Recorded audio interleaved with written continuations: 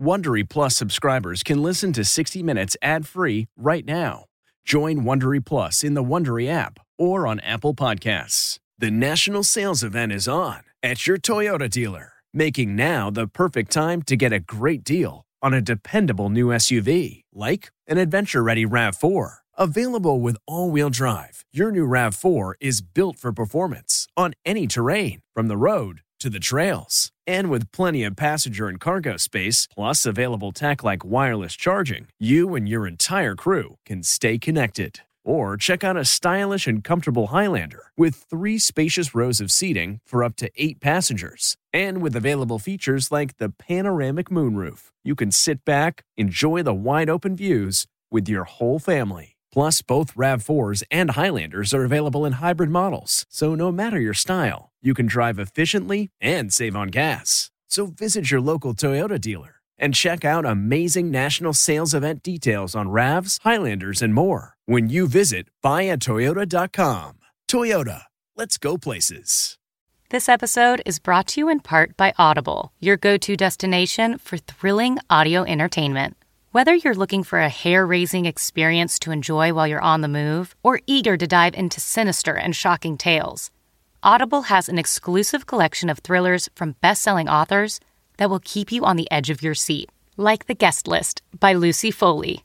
Experience stories like never before, where every chilling detail is brought to life by captivating sound design. Plus, as an Audible member, choose one title a month to make yours forever. And now, new members can try Audible free for 30 days. Just visit audible.com/WonderyPod or text WonderyPod to 500-500. That's audible.com/WonderyPod or text WonderyPod to 500-500.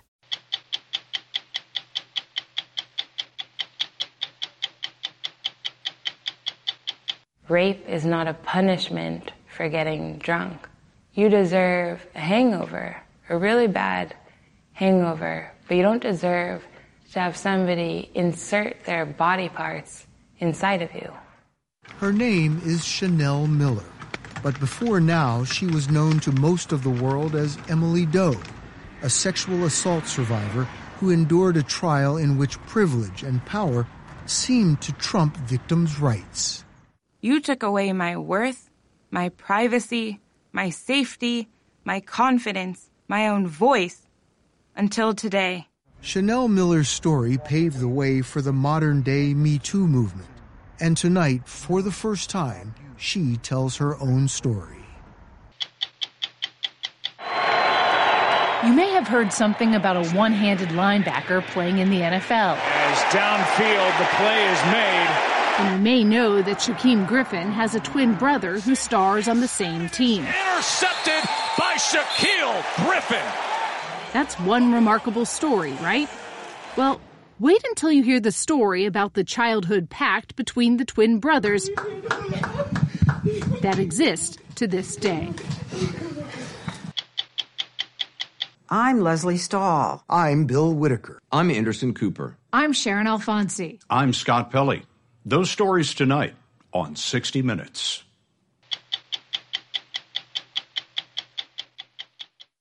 What's your next adventure? Everyone deserves a chance to do what they love. Pacific Life helps you reach financial goals while you go after your personal ones. Plans change over time, and your financial solutions can too. Pacific Life has a variety of financial solutions that can help you complement your life goals and passions while managing the uncertainties. Backed by more than 150 years of experience, you can count on Pacific Life to be there so you can go out and keep living your best life. Pacific Life is one of the most dependable and experienced insurers in the industry and has been named one of the 2019 World's Most Ethical Companies by the Ethisphere Institute. The freedom to go after whatever is next for you? That's the power of Pacific. Ask a financial professional about how Pacific Life can help give you the freedom to do what you love, or visit www.pacificlife.com. You probably don't know the name Chanel Miller, but chances are you have heard of her court case and the name used to protect her identity, Emily Doe. She was sexually assaulted in 2015 by a Stanford University athlete named Brock Turner, who was found guilty of 3 felonies, including assault with intent to rape. Before his sentencing, Emily Doe stood in the courtroom and delivered a powerful victim impact statement detailing the emotional trauma the assault and the legal process had put her through. It instantly went viral, becoming a kind of manifesto for assault survivors all over the world. Tonight, Chanel Miller reclaims her identity as the author of that statement and shares her story for the first time. As you're about to see, she chooses her words carefully when she speaks, just as she did when she put them to paper for her new book, aptly titled Know My Name. So this is where you write? Mm-hmm. For the last 3 years, Chanel Miller has been writing her own story. Here are some of the drafts. The 27-year-old majored in literature at UC Santa Barbara and has wanted to be a writer since she was a child. Police reports. She decided to relive the most painful experience of her life because she believes her story, filtered through the glare of the media and restrictive lens of the courtroom, remains untold. Yeah, I'm sure it wasn't your top choice to write a book about this. It's not the topic I would have chosen, but it was the topic I was given. So start at the top and let him have it. We were there when she recorded her audiobook. In January 2015, I was 22, living and working in my hometown of Palo Alto, California. I attended a party at Stanford. She didn't attend Stanford University, but she grew up in its shadow. Why did you decide to go to a fraternity party? You were out of college at that time. My sister was home for the weekend, and it was my way of spending time with her. So people were drinking? Yes. A lot of red cups, like a typical fraternity scene. Do you remember having fun at the party? What were you doing? I was dancing on top of a chair, and my sister was sort of coaxing me down to stop embarrassing her. Chanel has never denied she drank a combination of whiskey, vodka, and champagne.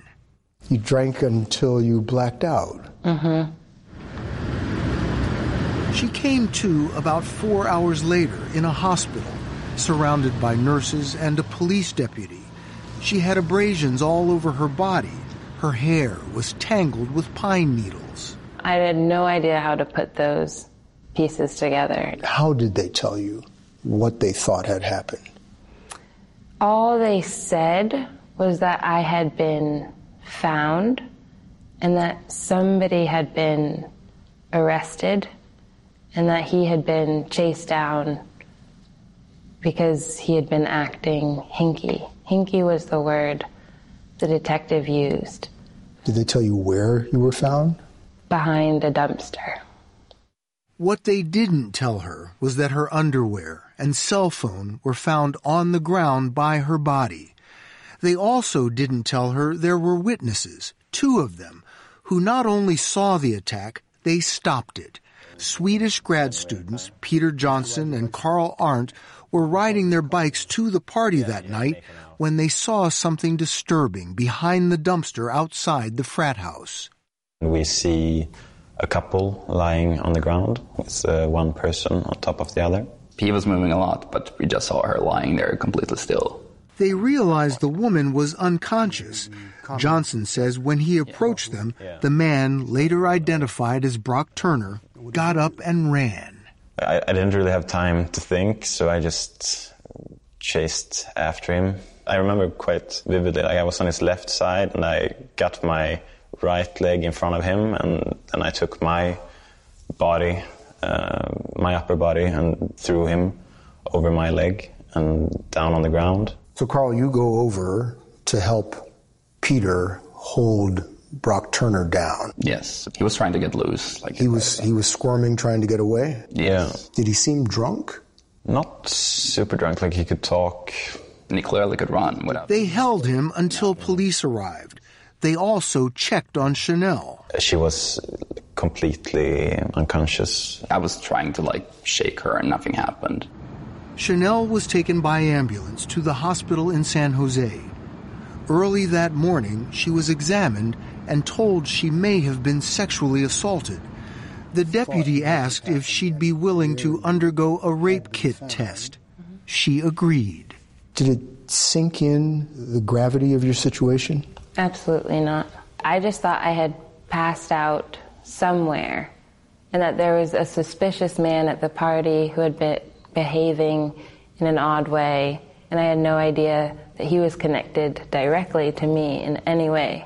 Chanel's sister, who had left the party early and had been frantically calling and looking for her, got a call from Chanel at the hospital and came to pick her up.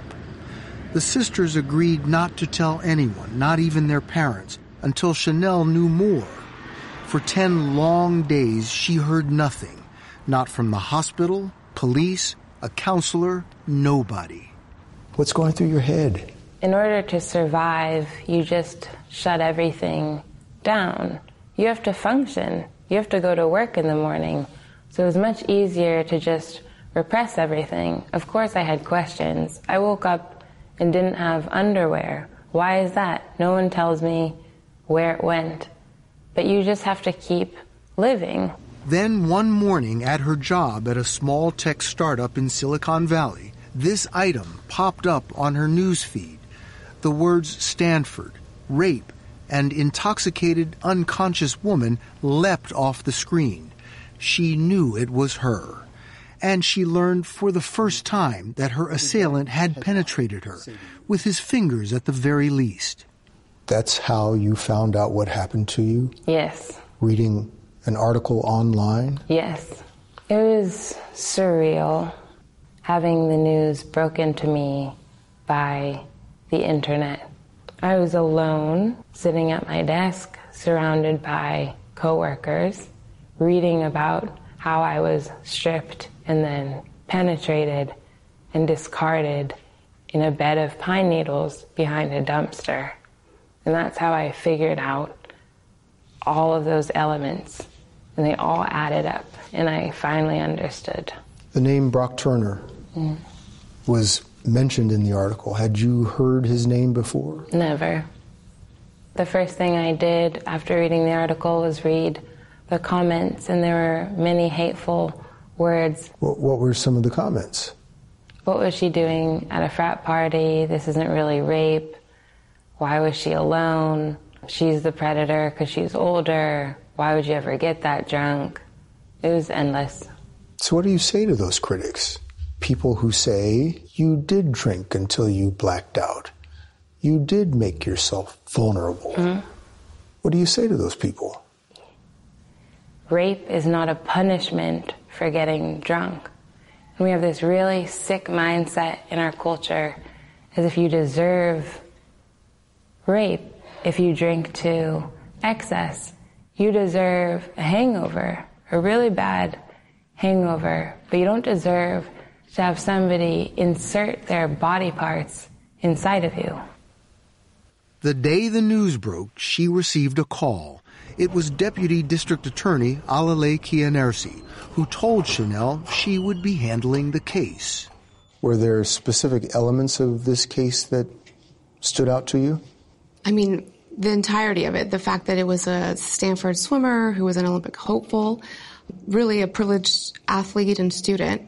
So that stood out. The fact that it was so very clear to anyone who encountered Chanel that evening that she was not conscious, that she was super intoxicated. So she was in no position to consent. What did his privilege and Stanford have to do with making this more difficult to prosecute? A lot of people were looking at what Brock Turner had to lose versus what he did to Chanel. And so the narrative changed. We were almost on the defense, explaining why Chanel got too intoxicated, instead of focusing the attention on why did he think it was okay? Why did he think that he could take advantage of her when she was in such a vulnerable state? The case received international attention. The media couldn't resist the story of the fallen athlete from one of America's most prestigious schools. To protect her identity, Chanel was dubbed Emily Doe.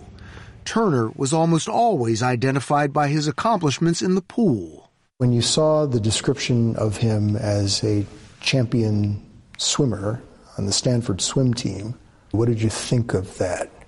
I didn't understand why it was relevant when you're also reporting that my lower half was completely exposed, that my necklace was wrapped around my neck, that my hair was disheveled, that my bra was only covering one breast and the rest was pulled out of my dress.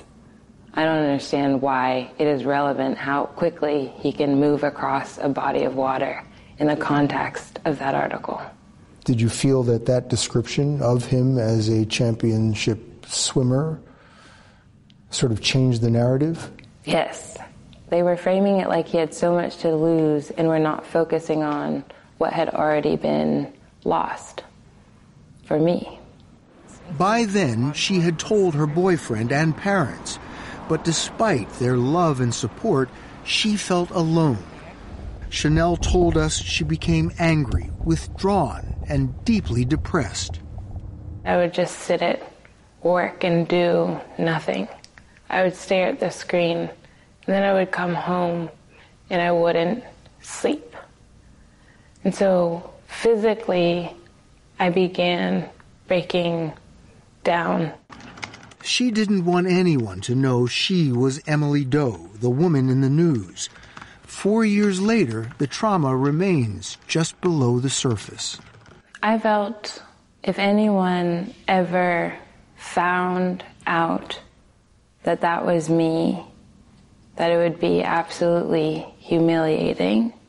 I felt dirty and embarrassed. My dream is to write children's books. I felt no parent is going to want me as a role model. If I'm just the discarded, drunk, half-naked body behind a dumpster, nobody wants to be that. How did you carry on? Well, when I was reliving all of this, I thought, well, the same night the assault happened, a miracle also happened, which was that I was saved. And thinking of the two Swedes who knew to do the right thing and who wanted me really to be okay always gave me hope. So they changed the story. They changed the story. They changed the entire trajectory of my life.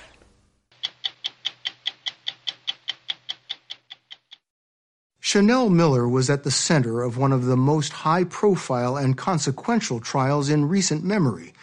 She was sexually assaulted in 2015 by Brock Turner, a former Stanford University athlete, now a convicted felon. Known during the contentious trial as Emily Doe, a name used to protect her identity, Chanel Miller would become an anonymous icon for assault survivors the world over.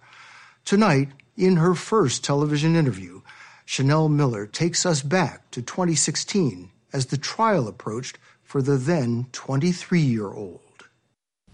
What was it like when you finally realized that you were going to have to face Brock Turner in court? It was absolute dread. And I went to a therapist, almost like a personal trainer, and said, you have 3 weeks to get me mentally ready. But until then, I thought, you have to drag me into the courtroom because I'm not going to go. The case would become a media maelstrom. Chanel Miller told us that as bad as the previous 14 months had been, nothing prepared her for the cold, adversarial, and intimidating atmosphere inside the courtroom.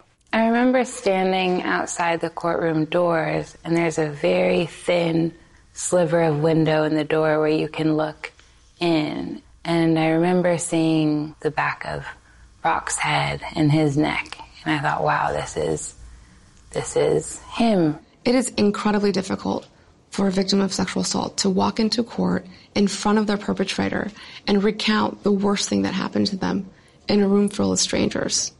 Deputy District Attorney Alalay Kianarsi had charged Brock Turner with 3 felony sex crimes. Rape charges were dropped because there was no evidence of intercourse, which was required in California at the time. But she was convinced she had a strong case because of the 2 Swedish eyewitnesses. They were integral. Without them, we would not know the identity of Brock Turner. They chased him down, and they physically held him down until police arrived. He's an athlete. This is somebody who got into school because of his, physical prowess. And these are two engineering grad students. And they're really the most important reason why Chanel didn't suffer a more devastating sexual assault. Because I believe, and I argue this to the jury, that had they not stopped him, he would have completed the rape. So what was the hardest part about making your case to the jury? Chanel had no memory. She was completely unconscious or too intoxicated to remember the immediate moments before. So we had a perpetrator who was able to write the script. Turner's first draft of that script was his police interrogation, conducted just hours after the attack. He told a detective he met Chanel outside the frat house. They started kissing, and that he followed her, holding hands, behind the dumpster. He said he placed his hand between her legs, and she seemed to enjoy it. He also told police he didn't recall running when the Swedish grad students interrupted them. But when Turner got on the witness stand 14 months later, his story changed. Now, he said, he recalled meeting and dancing with Chanel inside the fraternity, asking her to go back to his dorm room, leaving together, slipping and falling and laughing. Then, he said, he specifically asked her if he could touch her intimately, and she said yes. And now he admitted running from the Swedish grad students who he claimed attacked him. I thought you are bound by the truth. I thought those are the rules. That's how court works. You wrote that this version of events sounded like a poorly written young adult novel. Yes, there was a lot of tumbling and laughing. Sounds at great odds with what he said shortly after having been arrested. It was all completely new. He had written a new narrative. So in this new narrative, you're in agreement. The new narrative was extremely convenient because he needed consent. He needed the word yes. Turner would add one more lurid detail. He claimed under oath that she had climaxed. Oh, I was livid. I didn't understand why it had been allowed to go that far. I think you told us before that you felt as though you had been assaulted a second time. I felt like I was assaulted multiple times. Every time you're reliving this. Like, this is the list of body parts submitted as evidence. The trial took its toll. The barrage of questions, the mortifying photos of her half-naked and unconscious body shown in open court. And worst, she says, Turner's defense attorney constantly objecting and cutting her off to make her words fit his narrative. And I remember in court, the defense attorney always said, Chanel has no memory. Chanel has no memory. And I remember sitting there and thinking, I will remember everything. I will remember every remark. I will remember the lighting inside this courtroom. I will remember the texture of the defense attorney's hair. I will remember the depth of the pain you made me feel. I will remember it, and I will record it, and I will write it so that it will not be lost. Chanel poured all of those memories, feelings, and frustrations into her memoir, Know My Name. With anguish and humor, she takes on a criminal justice system she says fails the most vulnerable. I want to read something you wrote. This was not a quest for justice, but a test of endurance. Swearing under oath was just a made-up promise. Honesty was for children. That's what the courtroom experience felt like to you? Yes. After Brock's testimony, it felt like all rules had been abandoned. He will go to any end to come out of this without a guilty conviction. And for me, it felt like, how many times can we make her relive this? After all those traumatic days, you get the verdict. Tell me about the verdict. My heart was beating extremely loud. It was deafening. It was really hard for me to focus, and I was just waiting for the sound of guilty. And she heard it. All 12 jurors found Brock Turner guilty of all 3 felony counts. But it wasn't over. The sentencing was 2 months away, and Chanel was asked by the deputy DA to write a victim impact statement, a letter to the judge to inform his decision. It's basically documentation of your thoughts and feelings throughout this process. And I majored in literature, which was basically 4 years of talking about my feelings and reading about other people's feelings. So I thought, wow, there's an assignment that exists in the world that I was made to do. She had been keeping notes on her iPhone throughout the process, and in one impassioned all-nighter, she wove them into a defiant first-person narrative. A few days before the sentencing, she gave it to the prosecutor. When I first read her letter, I immediately shared it with people because I thought, this is so good. This is what we see victims go through, what we know that they go through, but it's never been summarized in such an articulate and profound way. Chanel recently read those words for her audiobook. Your Honor, if it is all right, for the majority of this statement, I would like to address the defendant directly. You don't know me, but you've been inside me, and that's why we're here today. Chanel spoke directly to her assailant in court. She says she noticed people crying. Brock Turner wouldn't look at her. Your damage was concrete, stripped of titles, degrees, enrollment. My damage was internal, unseen. I carry it with me. You took away my worth, my privacy, my energy, my time, my safety, my intimacy, my confidence, my own voice, until today. As he handed down his sentence, Judge Aaron Persky acknowledged Chanel's words, but also cited the defendant's good character, the fact that he'd been drinking, and the impact prison would have on his life. Judge Persky sentenced Turner to 6 months in jail, a sentence at the low end of state guidelines. With good behavior, he'd walk free in 90 days. Your prosecutor had been asking for 6 years. Yes. How did that hit you? I was in shock. So you're saying I just put aside 1.5 years of my life so he could go to county jail for 3 months. There are young men, particularly young men of color, serving longer sentences for nonviolent crimes, for having a teeny-weeny bit of marijuana in their pockets. And he's just been convicted of 3 felonies, and he's going to serve 1 month for each felony. How can you explain that to me? Chanel didn't think her voice had been heard, but it had. The news website BuzzFeed asked to publish her impact statement in its entirety. Without giving it much thought, she agreed. I didn't think it would take off anywhere, and I actually felt really vulnerable again, thinking, why am I putting myself out there one last time? You know, who's going to sit and read through this entire thing? But then the views started trickling in, and soon it was 100,000, then 500,000, and by the end of the day it was 1 million.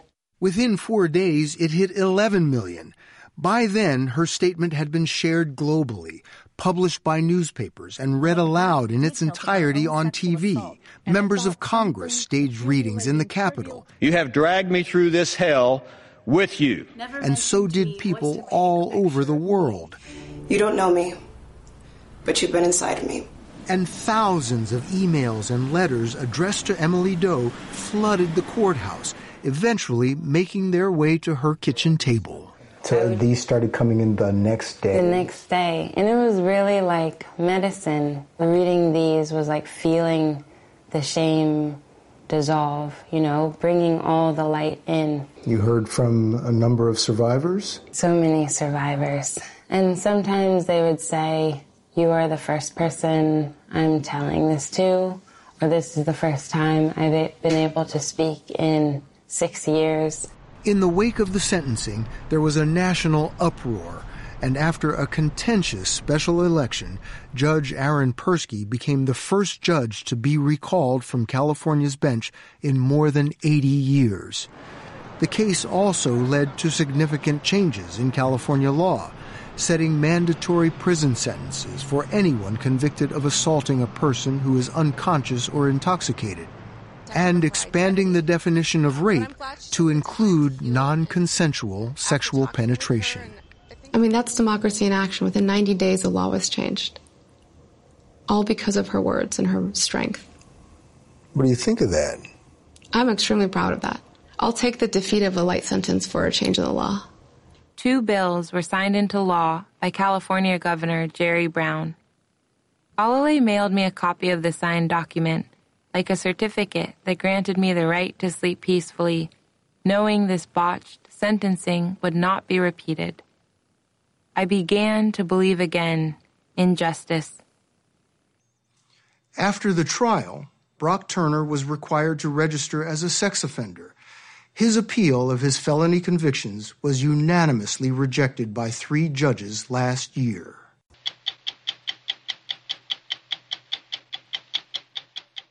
Next Sunday, 60 Minutes begins our 52nd season, and we plan to do it with a splash. We'll voyage off the Atlantic coast to explore why the ocean's great white sharks have been going to the beach. You're standing there. You don't know that You have shark's no here. idea. You don't know that shark's No here. idea. She's like 10 feet offshore. Yeah, it's very close now. I'm Bill Whitaker. We'll be back with that and more next week on our season premiere edition of 60 Minutes.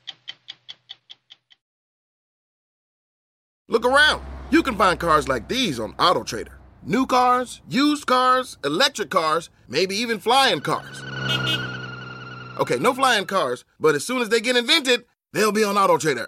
Just you wait. AutoTrader.